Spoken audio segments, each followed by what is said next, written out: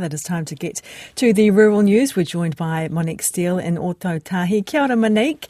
Primary sector leaders have shared their top concerns for farming. Let me guess, climate change is up there?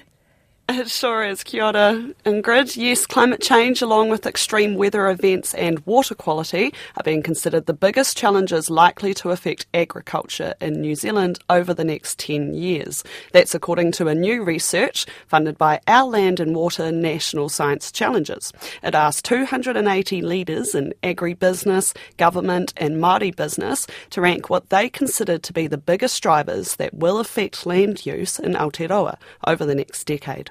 Research lead Timothy Driver of Lincoln University says this year's survey, taken in mid-2023, while it shows Cyclone Gabrielle, the Auckland anniversary weekend floods and other recent weather events were front of mind for many in the primary sector. That's due to their devastating impact, costing around $2 billion of damage to the food and fibre sector.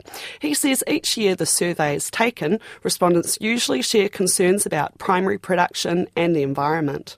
What we do find is that certain issues come to the forefront. So the things that have been constant, concerns around environmental aspects of production, climate change in particular as a broad kind of spectrum, but also the other impacts of that, like we discussed extreme weather events.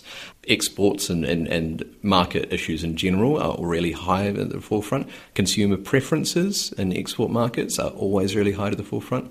So I think what this captures is the through line of the thought of the primary sector, that these things are always of concern. Things move around. So, for example, in the previous iteration, COVID-19 was really high in the priorities. That's completely dropped off the radar now. In the current iteration, we are now seeing a proliferation of concerns around geopolitics, conflict, international conflict, food security, and the market effects of geopolitical conflict.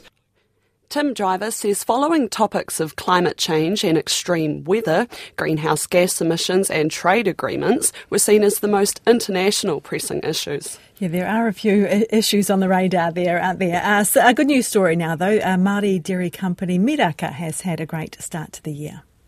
Yes, it has. The Taupō milk processor says sales are booming. Demand from China is rebounding and it's expanding sales into the Middle East and Africa. It is the only milk processor in the world to be powered by renewable geothermal energy and is one of New Zealand's largest Māori export businesses. Chief Executive Carl Graydon says it gives them a good marketing edge. We've started the year extremely strongly. We've launched some new innovations in our cream and frozen product lines. We're taking high protein UHT and A2 protein to China, which is recovering strongly for us with the brands that we've partnered with. And our powder sales rate have been exceptional. So we've started the year very, very well operationally. Mr Graydon says there's been a resurgence from China and Miraka has sold more milk powder so far this financial year than all of last year combined. He says China will always be an important market, but the company's also looking to grow elsewhere. We've pivoted quite strongly into the Middle East and Southeast Asia.